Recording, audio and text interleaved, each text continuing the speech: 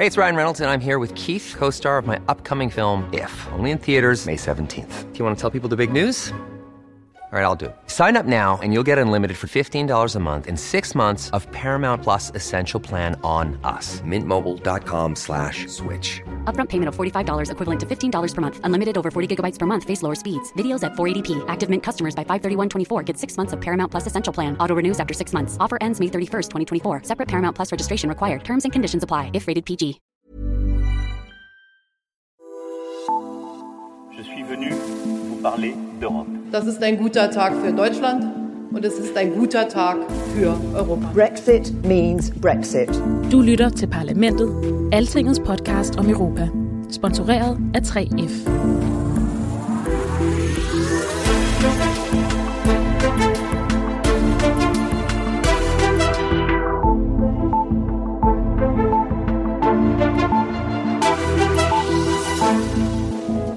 I want the European Union to be like home, to be sustainable, and to be a place where you feel safe. Rosa, hvis man ikke vidste bedre, så kunne det her da godt lyde som en kampagnevideo fra en, der gerne vil være chef for EU. Hvad? Okay, det har stået rimelig klart i et stykke tid, at hun var interesseret. Men i den her video, som Europaparlamentet sendte ud på Twitter forleden dag, ja, der bliver Margrethe Vestager for første gang officielt præsenteret som kandidat til posten som formand for EU-kommissionen. Og ja, man får også at vide, at hun har været vicestatsminister i Danmark, at hun var en inspiration til hitserien Borgen, og at Vestager godt kan lide at sy og bage brød og sådan noget. All these sort of traditional skills, I really like that. And I tend to knit quite a lot because it keeps me focused. And I love to cook.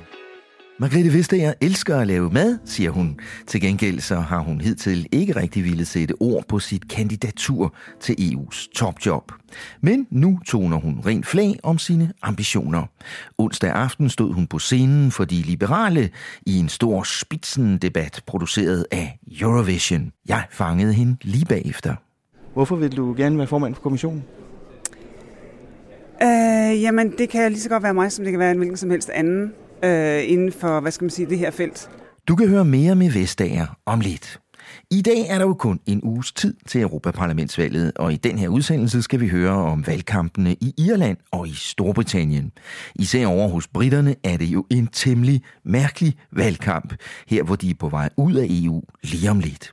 Det har jeg bedt den politiske redaktør fra en af de førende britiske aviser om at beskrive for os.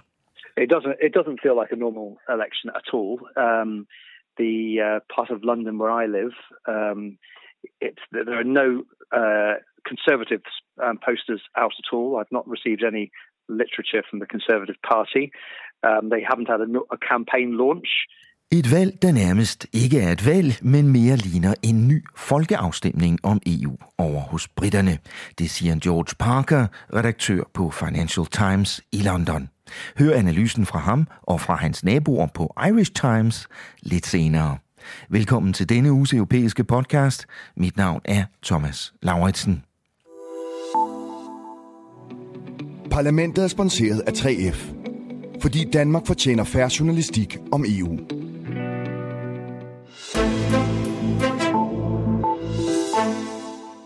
Og velkommen til dig, Rikke Albrechtsen, Altingets travle EU-redaktør. Tak. Rikke, hvis vi lige skal starte med at sige et par ord overordnet om den her spitzendebat, der var i aftes, altså onsdag aften. Hvad kan vi så sige? Altså, jeg synes, det var mere spændende, end jeg havde forventet. Altså, jeg har lidt fulgt med. Det her er den tredje debat blandt kandidaterne. Ja. Og de her kandidater, det er jo de europæiske politiske partiers hvad kan man sige, ønskepersoner til jobbet som den næste EU-kommissionsformand. Om det så lige bliver en af dem, det er sådan en helt anden sag. Men det er i hvert fald dem, som de har valgt at sende i felten for at profilere dem. Og der er lige præcis de liberale, som Margrethe Vestager jo er en del af, de er jo lidt særlige, fordi de har stillet med 7 kandidater. Så det var jo første gang, at vi så hende på det der podie, fordi de ellers har sendt Guy Verhofstadt, som er lederen af gruppen i parlamentet, ud og forsvare dem. Men den her gang var det jo så Vestager, ikke?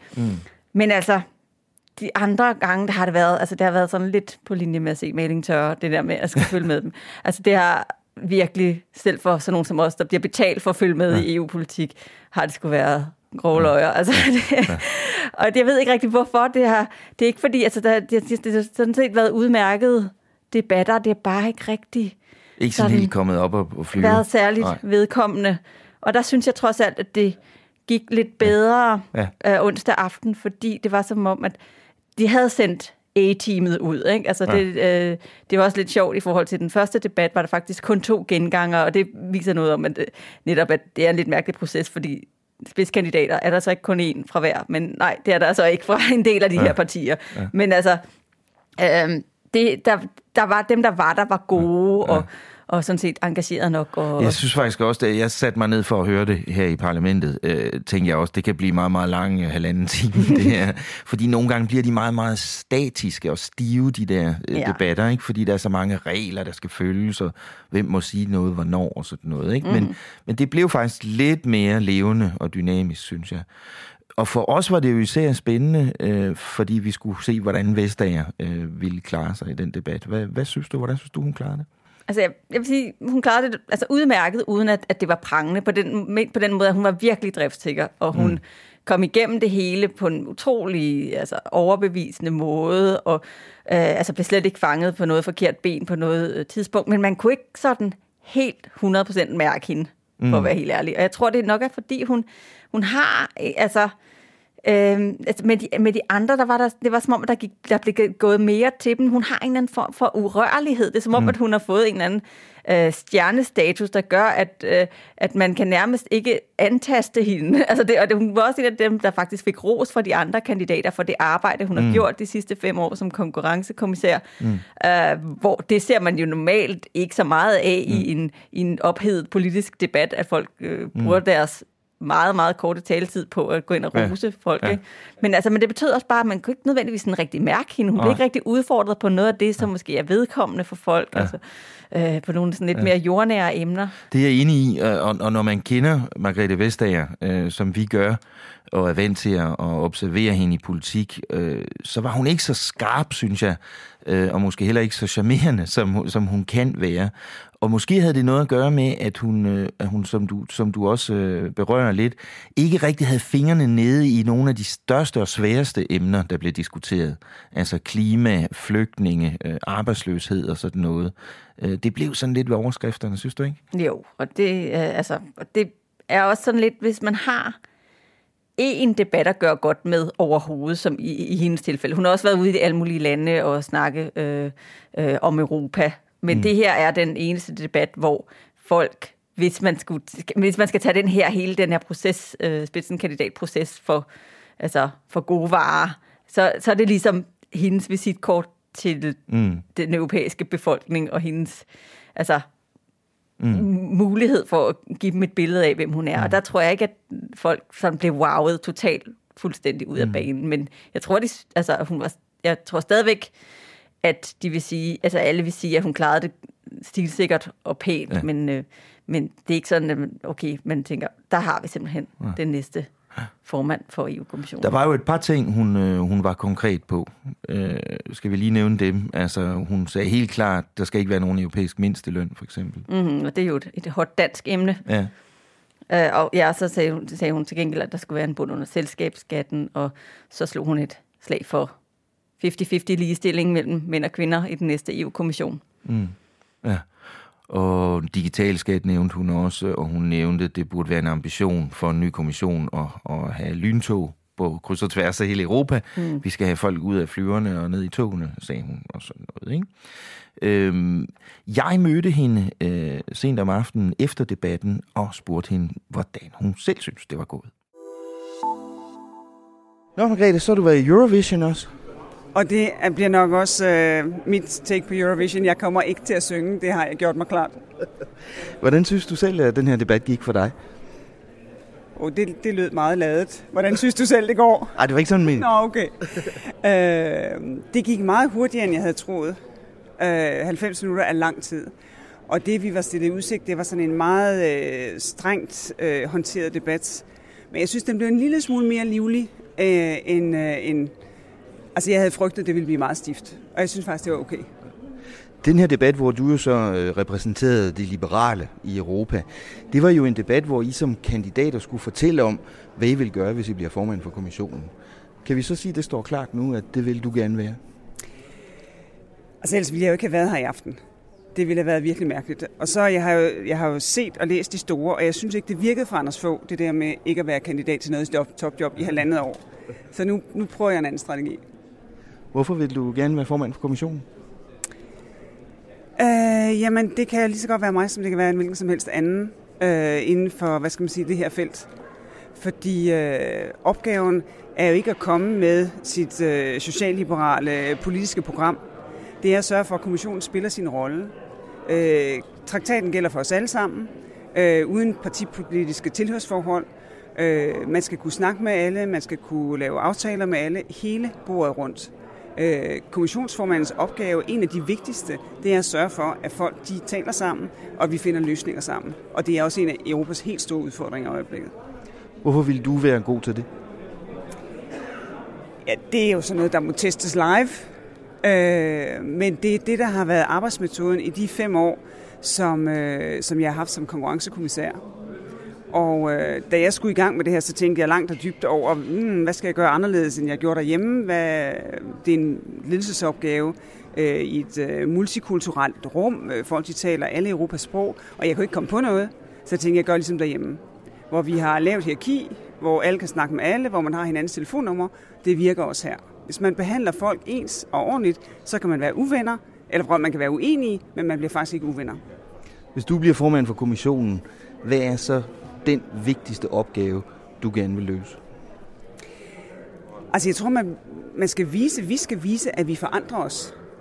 Og det er derfor, at det første, som jeg synes, vi skal gøre, det er at lave en kommission, hvor der er lige mange mænd, som der er kvinder.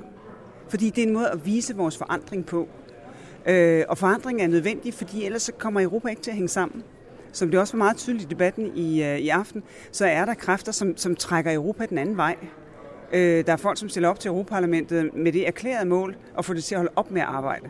Altså tænk, hvis nogen gjorde det til Folketinget derhjemme. Det ville være virkelig, virkelig mærkeligt. Så der er nogle ting på spil, som er vigtigere, end de måske har været før.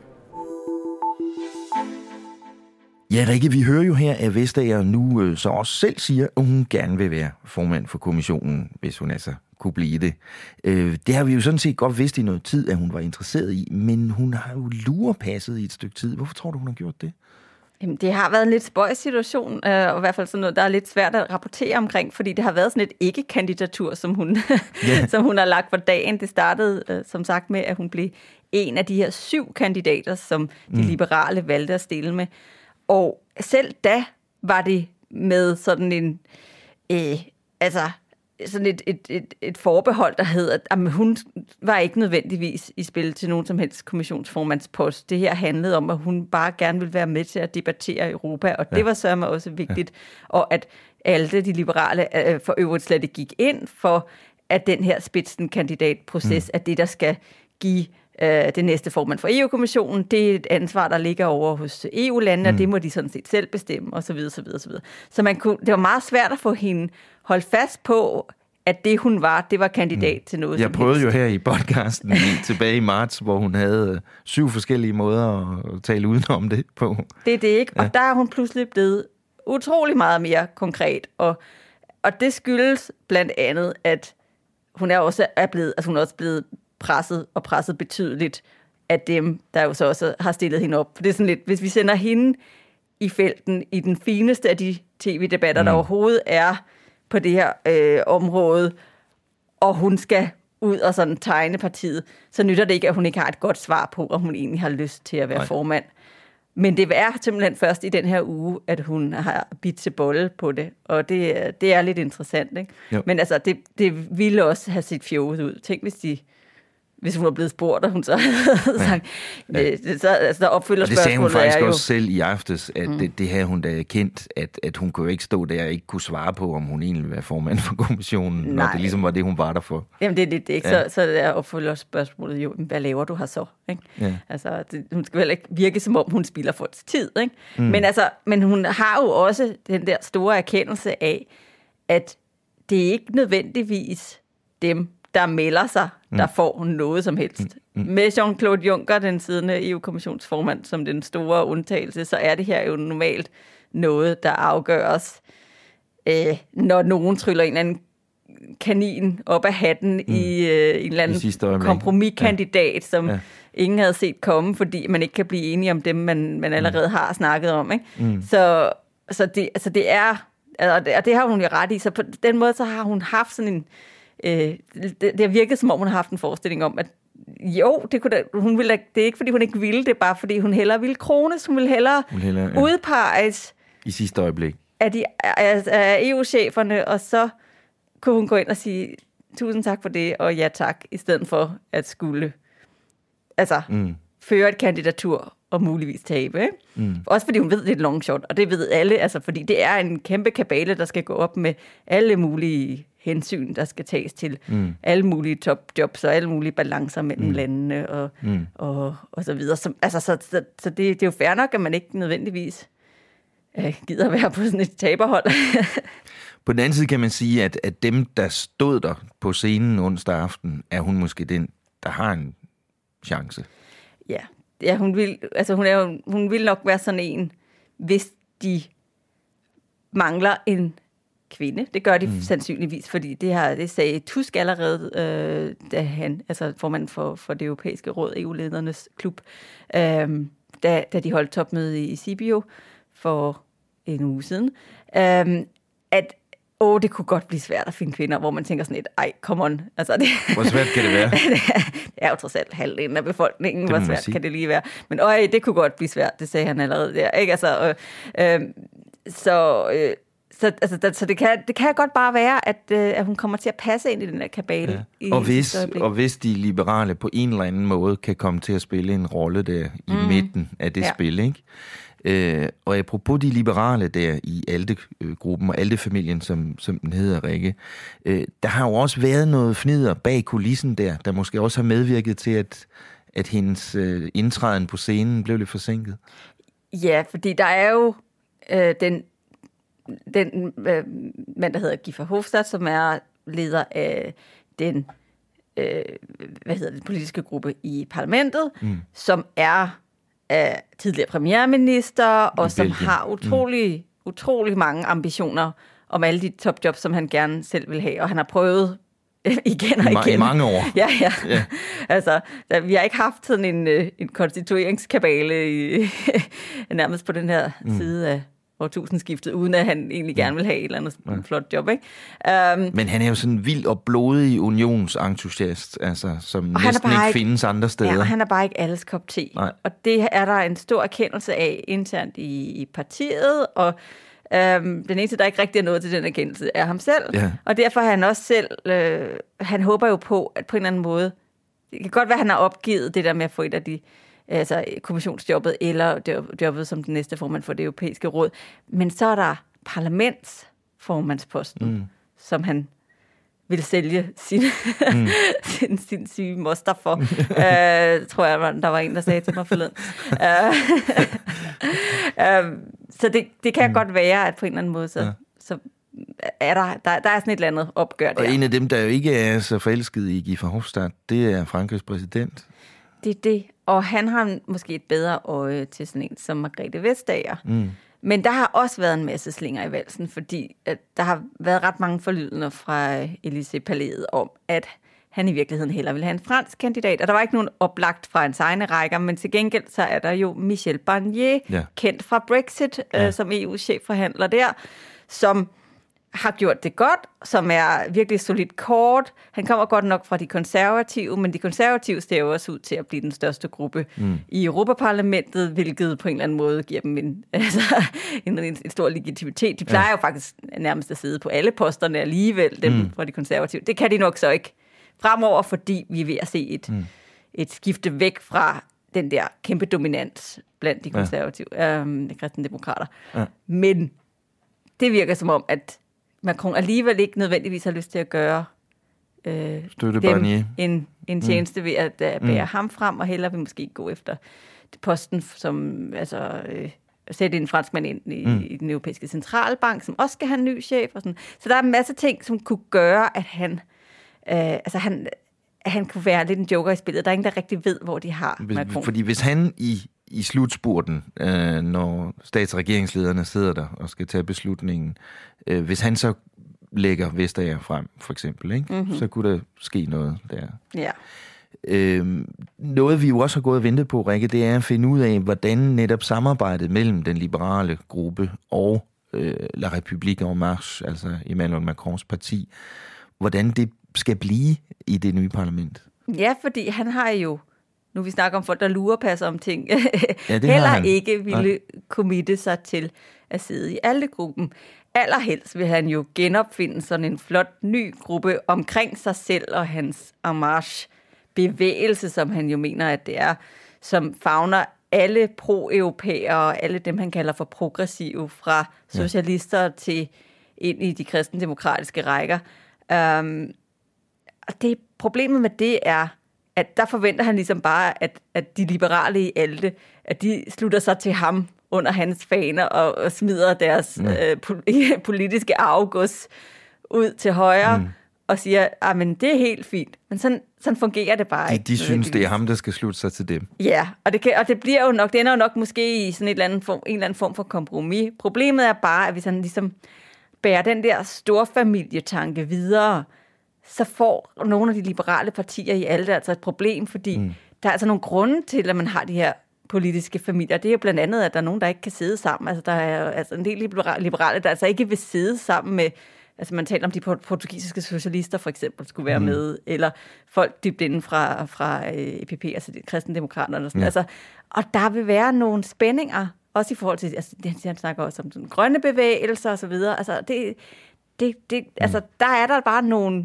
fjendskaber indbygget i de forskellige landes politiske strukturer, som gør, at det er nok ikke så nemt. Som alligevel har vi jo set, at de liberale meget, meget gerne vil have Macrons parti med, hvis de kan, ikke? Ja, og det er også sjovt, når man ser på meningsmålingerne og for, hvordan kommer det nye parlament til at se ud, så har man allerede lagt de to sammen, fordi at de fylder alligevel meget, altså macronisterne der, fordi de er, altså han kæmper jo med Le Pen om at blive det største parti. De ligger begge på omkring 20-21% af de franske stemmer, og det giver ret, fordi Frankrig er et stort land, så giver det ret mange parlamentarikere, ikke? Så, men der er, altså i alle opgørelser sådan noget, der er de lagt sammen på forhånd, fordi alle regner med, og det må de jo finde ud af. Og dermed, hvis de på en eller anden måde finder sammen, så kunne sådan en større liberal blok der måske komme til at spille en rolle midt i magtspillet der i det nye Europaparlament, som en slags tunge på vægtskålen. Ja, den må bare ikke hedde liberal, fordi det er et tryår i Frankrig. Noget andet. Og det er jo lidt interessant i det hele taget, det her, Rikke, og måske noget af det mest interessante, man kan sige, i analysen af opspillet til det her Europaparlamentsvalg. Vi har altså Frankrigs præsident Emmanuel Macron, der har en drøm om at samle alle de progressive kræfter, som han kalder dem, som du sagde, i en eller anden større gruppe i parlamentet. Og så har vi en mand, der prøver at gøre det samme med modsat målsætning. Ja. Og det er jo Matteo Salvini, Italiens indrigsminister og leder af nationalistpartiet Lega i Italien. Han vil også samle, men han vil samle alle de partier, der vil have mindre EU. Ja, det er hans drøm, ikke?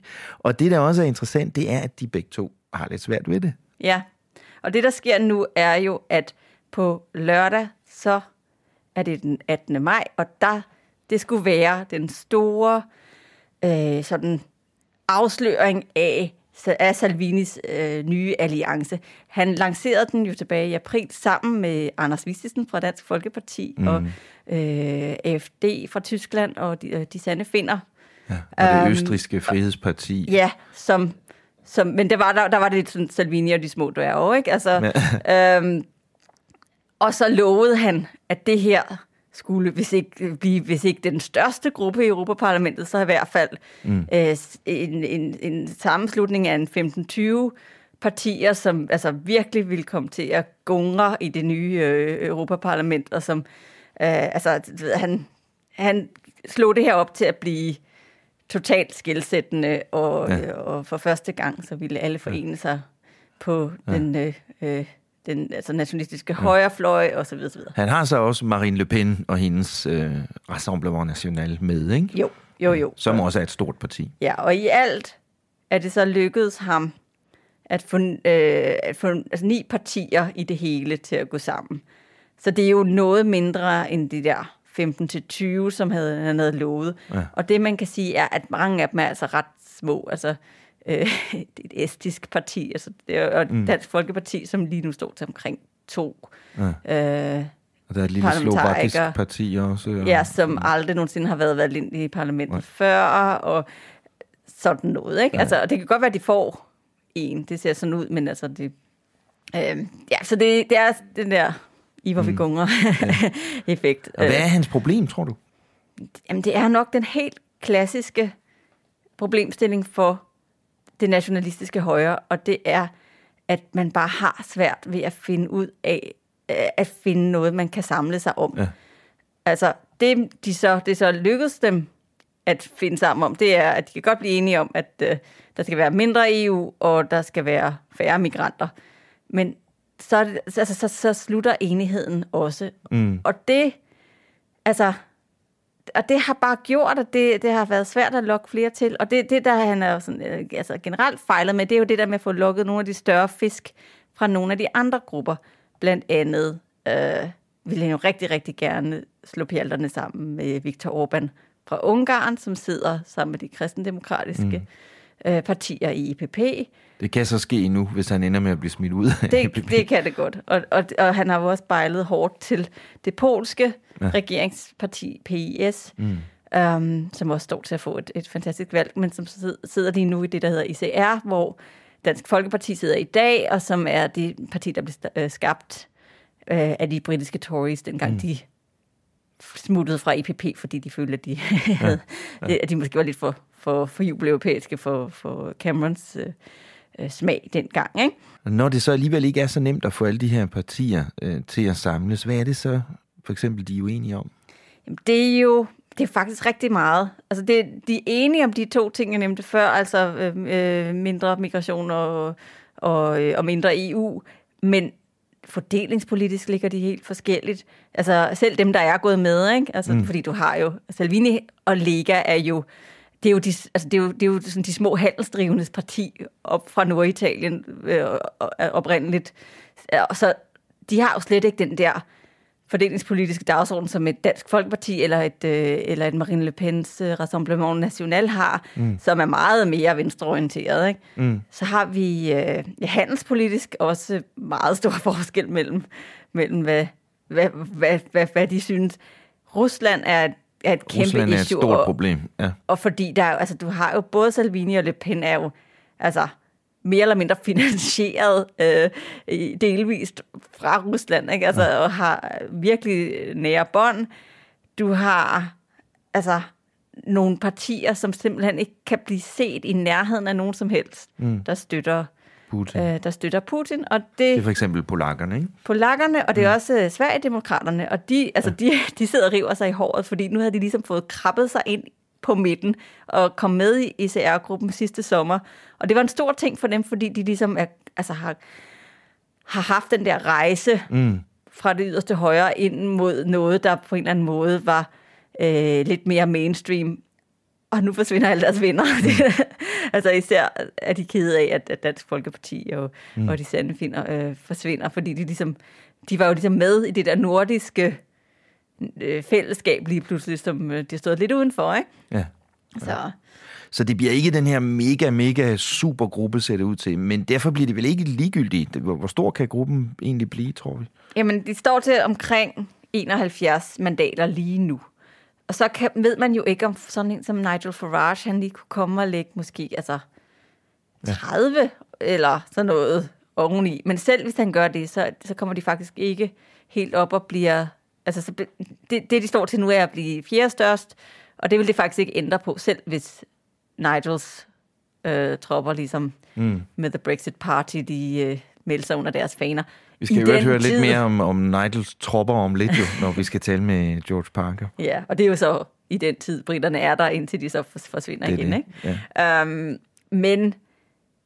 Men det, der er ved det, er, at netop, som jeg sagde, det med, de ikke er lykkedes med at gå på strandhugst i de eksisterende midtergrupper, det gør jo, at magtbalancen overordnet set ikke bliver forskudt særlig meget, fordi man bytter rundt i de 3 eksisterende ydergrupper på højrefløjen, som alligevel stod en lille smule udenfor. Nogle helt utrolig meget udenfor, og nogle mindre udenfor det politiske mainstream-selskab, hvor politikken blev lavet.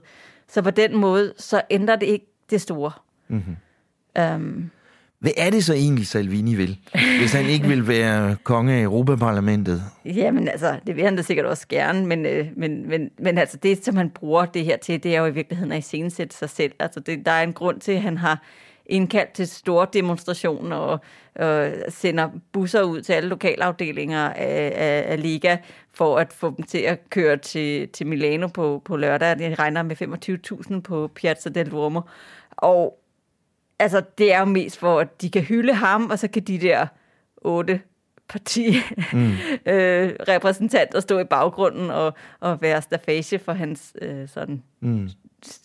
Salvinis show, ikke? Ja, for det er også det, når jeg taler med italienske eksperter og journalister, at de siger, at det er helt klart, at Salvini håber at bruge det her Europaparlamentsvalg som sådan en løftestang til at få så mange stemmer ved det her valg, at han så kan sige, nu udskriver vi så må vi udskrive valg i Italien, ikke? Og så kan han tage hele magten i Italien. Ja, og det kan godt også bare sådan i forhold til, hvad han har af europæiske ambitioner, når det kommer til stykket i forhold til at komme ind og være med i maskinrummet og lave noget rigtig politisk arbejde, så virker det ikke som om, at han egentlig er så interesseret, når det kommer til stykket.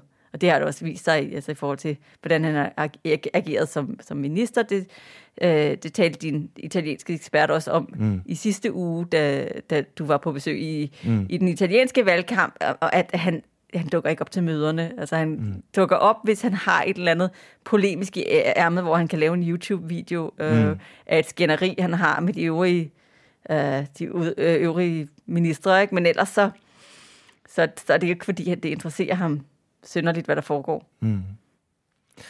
Tak skal du have, Rikke. Jeg vender tilbage til dig til sidst, så vi kan tale lidt om forløbet i selve valgugen næste uge. Men først er tiden kommet til at afrunde vores lille serie om Europaparlamentsvalgene i andre lande. I dag skal vi til Dublin og til London. Hvis du har lyttet med i de seneste uger, ja, så ved du, at vi har været på en telefonisk rundrejse til foreløbig 6 EU-lande.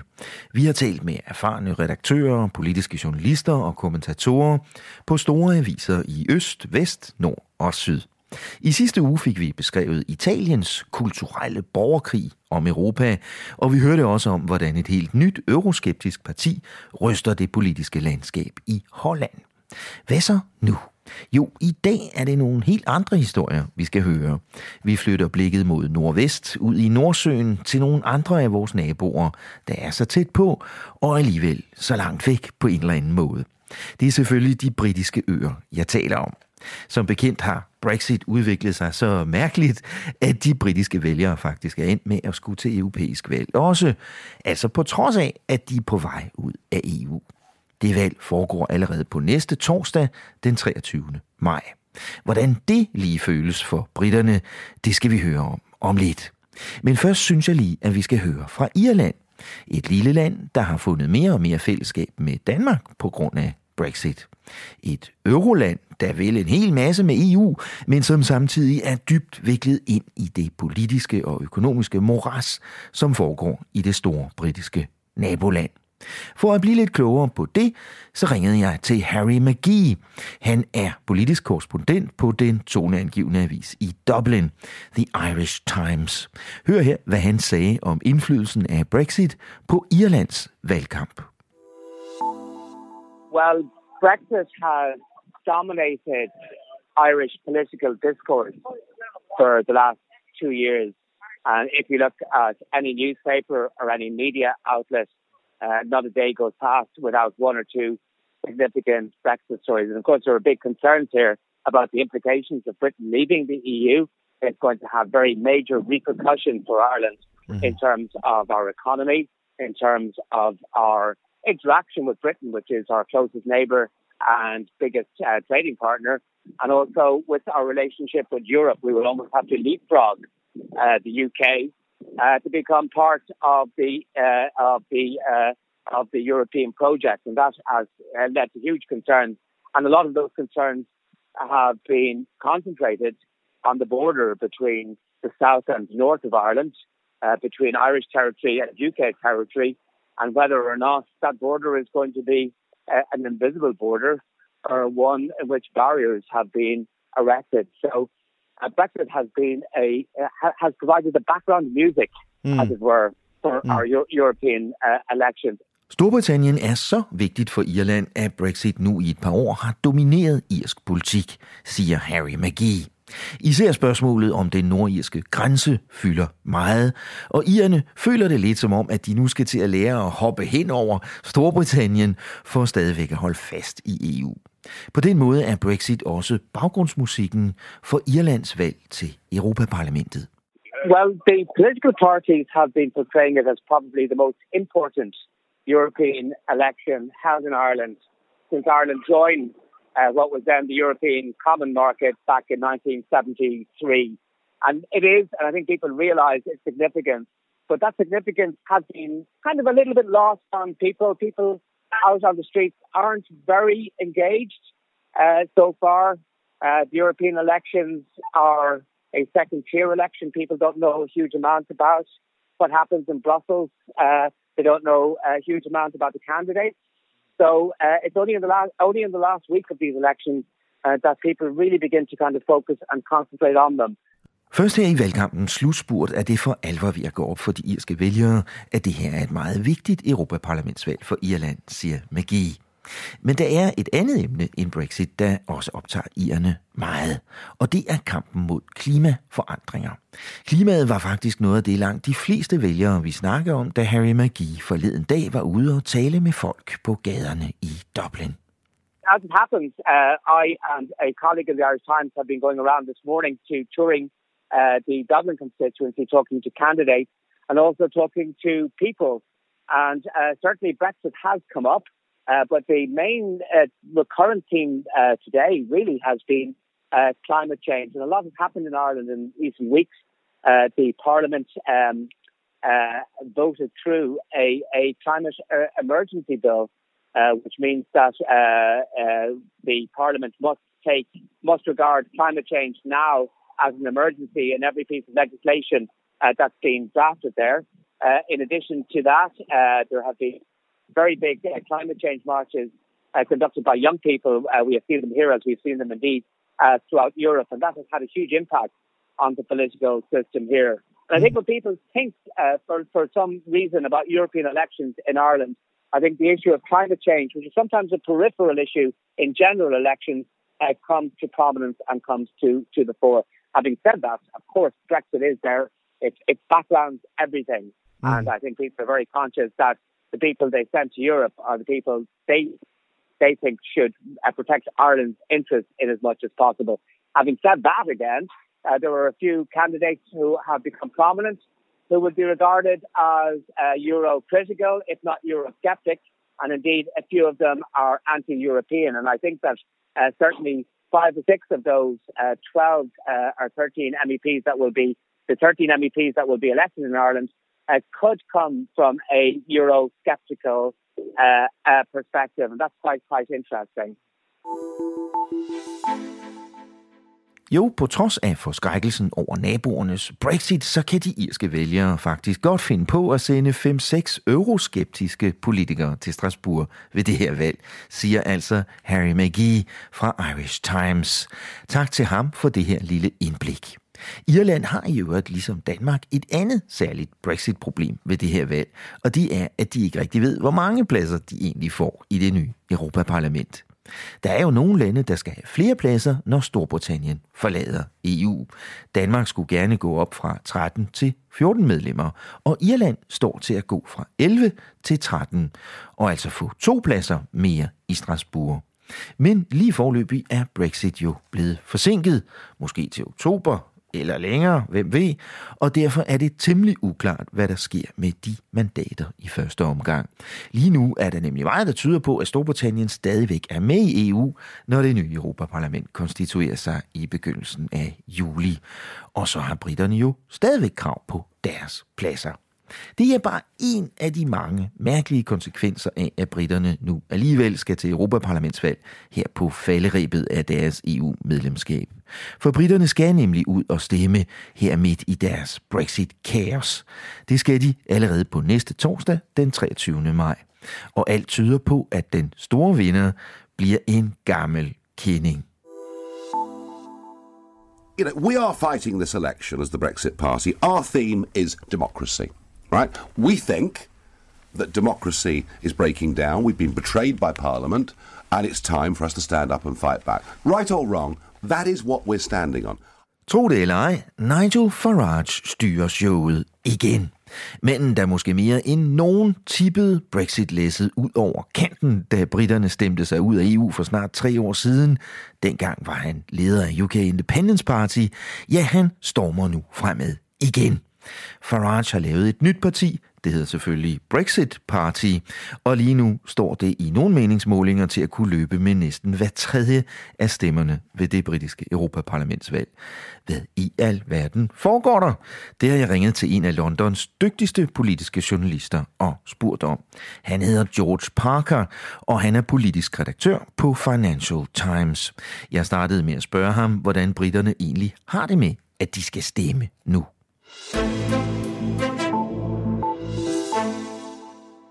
I think there's a mixture of incredulity that we're taking part in these elections. I think lots of people were amazed that we'd be taking part, and I think that's sort of also mixed with a lot of anger among people who voted for Brexit back in 2016. That almost 3 years later on, we are still voting in elections to the European Parliament. So there's a lot of anger. And the parties that are being blamed for failing to deliver Brexit, that's primarily the Conservative Party, but also to a lesser extent the opposition Labour Party, are going to be punished in the European elections. Mm-hmm. Before we talk a little bit more about that, I just want to ask you, does this look anything like a normal election campaign in Britain? I mean, are they distributing leaflets? Are there posters? Do parties have a program for these elections? It doesn't feel like a normal election at all. The part of London where I live, there are no Conservative posters out at all. I've not received any literature from the Conservative Party. They haven't had a campaign launch. Frankly, it's hard to know exactly what their campaign message is. Apart from claiming that they're the party that can deliver Brexit, which is slightly defied by the fact that they haven't delivered Brexit, of course. But no, campaigning is very low-key, apart from the visible exceptions of the Brexit Party, the new party set up by Nigel Farage, the former head of UKIP, which is just campaigning with a straight get-out-of-the-EU now message, and also those parties which are unequivocally opposed to Brexit are really campaigning hard. So the Liberal Democrats, the Greens, and a new party at the centre called Change UK. So the parties which have a strong message either for or anti-Brexit are campaigning hard. The parties with much more mixed messages, namely the Conservative Party and the opposition Labour Party, are much more low-key. So that sounds more like a referendum campaign than an election campaign. It does. It feels a bit like a rerun of the 2016 referendum. And frankly, it will just show, again, if we needed any reminder, how divided the UK is. Who stands to win from that situation in these elections? Well, it will be the parties with clear messages. So the Brexit Party, set up by Nigel Farage only a couple of months ago, is doing extremely well in the opinion polls. Some opinion polls have them over 32%, or around about 30%, some over 30%, which is an incredible feat for a party which didn't exist 2 months ago. Nigel Farage is appearing before packed rallies. So his party will do well, and the polls suggest that Nigel Farage's Brexit Party will come top of the polls. Also, as I mentioned, the smaller parties with a very strong pro-European message are going to do well. So we expect the Liberal Democrats to do well, the Greens, and a party formed by pro-European MPs from both the Conservative and Labour Party called Change UK are also fighting their first election. So we expect them to do quite well too. Mm-hmm. But Theresa May and the Conservatives will get quite a beating. They will get a beating. I mean, they're talking about, even privately, you have ministers saying they're going to be hit by a tsunami. The opinion polls currently have the Tories at around about 13% in these elections. Now, it's entirely possible that that number could slip below 10%. And there are some people in Conservative Party headquarters who say it's entirely possible the Tories could finish fourth or even fifth, behind Brexit Party, Labour, Lib Dems, Greens. Really? It's going to be it could be the worst performance by the Conservative Party probably in the party's history. Is that going to destroy the party leadership, or what's going to happen then? Well, you would think that in those circumstances, the Prime Minister would have to take the rap. You get the sense that Theresa May's Prime Ministership now is measured in weeks rather than months. There are people around her who say, look, just go for one last attempt to get this Brexit deal through. But there's no evidence to suggest that she would succeed. But the fear amongst many moderate pro-European Conservatives is that Theresa May is ousted before her Brexit deal is done, then the way will be set for a Eurosceptic replacement to come in to succeed, probably Boris Johnson, who would campaign on a very clear message that he'd go back to Brussels, try to renegotiate the Brexit deal, probably be unsuccessful, and then he would say, right, in that case, we're leaving without a deal, so the hardest of Brexit. So that's what the reason the moderates are sort of clinging on to Theresa May is because they fear there's worse to come. Mm-hmm. My last question, George, is what is actually going to happen with the people who are elected at these European elections in Britain? And what's going to happen afterwards? Will these people ever go to Strasbourg? Well, that's a good question. So in Downing Street, they cling to the hope that somehow they will get this Brexit deal agreed in the House of Commons before the end of June. In other words, before any of these newly elected British MEPs can turn up in Strasbourg.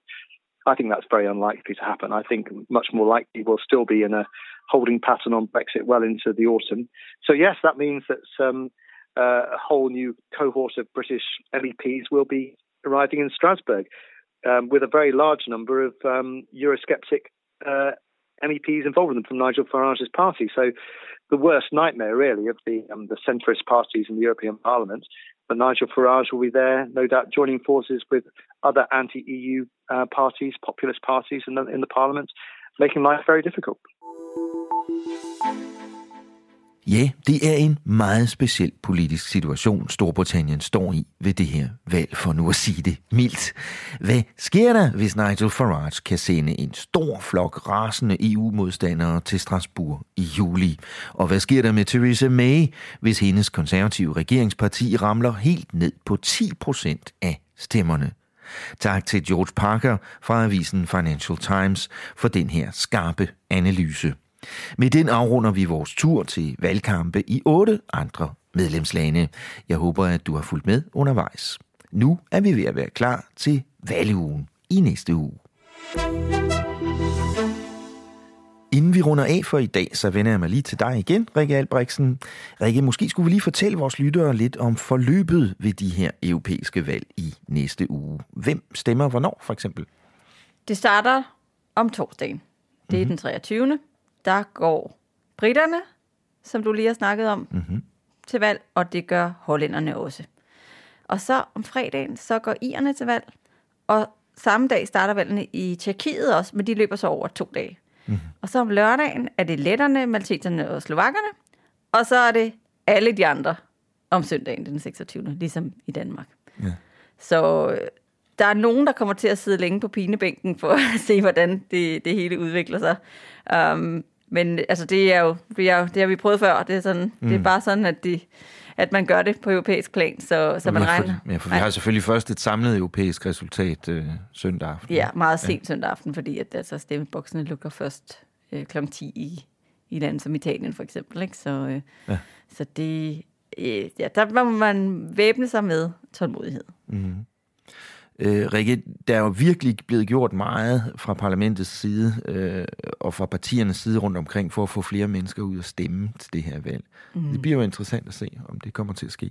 Ja, fordi vi har jo en smuk ubrudt trend helt tilbage fra 1979, hvor de første direkte valg til Europaparlamentet fandt sted. Og det er, at stemmeprocenten går nedad ved hver eneste valg. Og det var ret absurd ved sidste valg netop, fordi jeg sad oppe i plenarsalen, den store sal, og dækkede det her, og på et tidspunkt så kommer de foreløbige stemmetal så ind, og det bliver annonceret, og der går et lysshow i gang, og musik, og så videre, fordi at de simpelthen fejrede, at den her gang havde man brudt tendensen. Og det var sådan, det de fejrede var, at i de foreløbige tal, der hed den stemmeprocenten 43,11% mod 43% sidste gang. Så de fejrede 0,11%. Ikke? Det, der så skete, var, at et par måneder efter, sådan i løbet af sommerferien, så fik man de endelige opgørelser. Og så viste det sig, at den altså i virkeligheden hed 42,61. Så i virkeligheden havde vi fejret en nedgang. Så det var lidt ærgerligt. Men det siger noget om, hvor utrolig gerne de ville kunne bryde den tendens. Ja, fordi det handler jo om hele institutionens legitimitet. Ikke? Du har jo lande som Slovakiet, som er altså det helt sørgelige eksempel, hvor det var 13%, der var ude at stemme sidst. Ikke? Altså, hvordan kan man dog argumentere for, at de repræsenterer folkets vilje, hvis folket ikke gider at dukke op? I Danmark er det trods alt mere end 50%, der stemmer. Og det synes vi endda er for lavt, ikke? Jo, og der bliver det jo virkelig spændende at se, hvad det her dobbeltvalg, det gør. Eller det falske dobbeltvalg, kan man kalde det. Den dobbelte valgkampagne kommer til at gøre ved stemmeprocenten. Om det gør... for der er virkelig delt mening om det, fordi den ene tese er, at det animerer folk til at gå ud og stemme, og det bliver rigtig godt, og så nu får vi nok et ordentligt spark opad. Og så er der andre, jeg tror, jeg hører lidt til på det hold, som tænker, gider folk at gå ud og stemme 2 gange i træk? Vil de ikke hellere så stemme på de politikere, de kommer til at sidde inde på Christiansborg? Det får vi at se. Ja. Tak skal du have, Rikke. Vi ses i næste uge, hvor der er valg over hele Europa, og hvor vi selvfølgelig vender tilbage til dine ører med flere historier om de europæiske valg. Det var alt, hvad jeg havde til dig i den her uge. Tak fordi du lyttede med. Husk, at du kan læse alt om både folketingsvalgkampen og valget til Europaparlamentet på altinget.dk.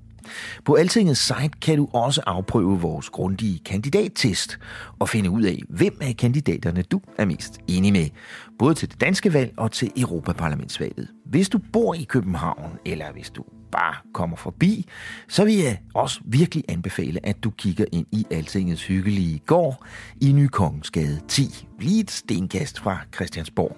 Der foregår der nemlig masser af spændende valgarrangementer nærmest hver eneste dag. Du kan se programmet på vores website. Forresten kommer jeg også selv en tur til Christiansborg på mandag den 20. maj. Der får jeg nemlig fornøjelsen af at være ordstyrer på en debat med deltagelse af alle de danske spidskandidater. Det foregår kl. 16-18 i fællessalen på Christiansborg. Og det er Faglig Fællesforbund 3F, der står bag arrangementet Et Fair Europa. Som special guest star får vi også besøg af Margrethe Vestager, Danmarks kommissær og altså også liberal kandidat til jobbet som formanden for EU-kommissionen. Det glæder jeg mig til, og du er velkommen til at møde op og se med. Vores podcast er sponsoreret af 3F, og den er produceret med mediestøtte fra Europaparlamentet. Men Altinget har det fulde ansvar for programmets indhold. Ansvarshavende redaktør er Jakob Nielsen, producer er Henrik Axel Bugter, mit navn er Thomas Lauritsen, og jeg havde vores EU-redaktør Rikke Albrechtsen med i studiet. Tak for i dag. Lyt med igen næste uge her i Parlamentet, hvor Altinget taler om Europa. I næste uge selvfølgelig mest om valgene i alle EU's medlemslande.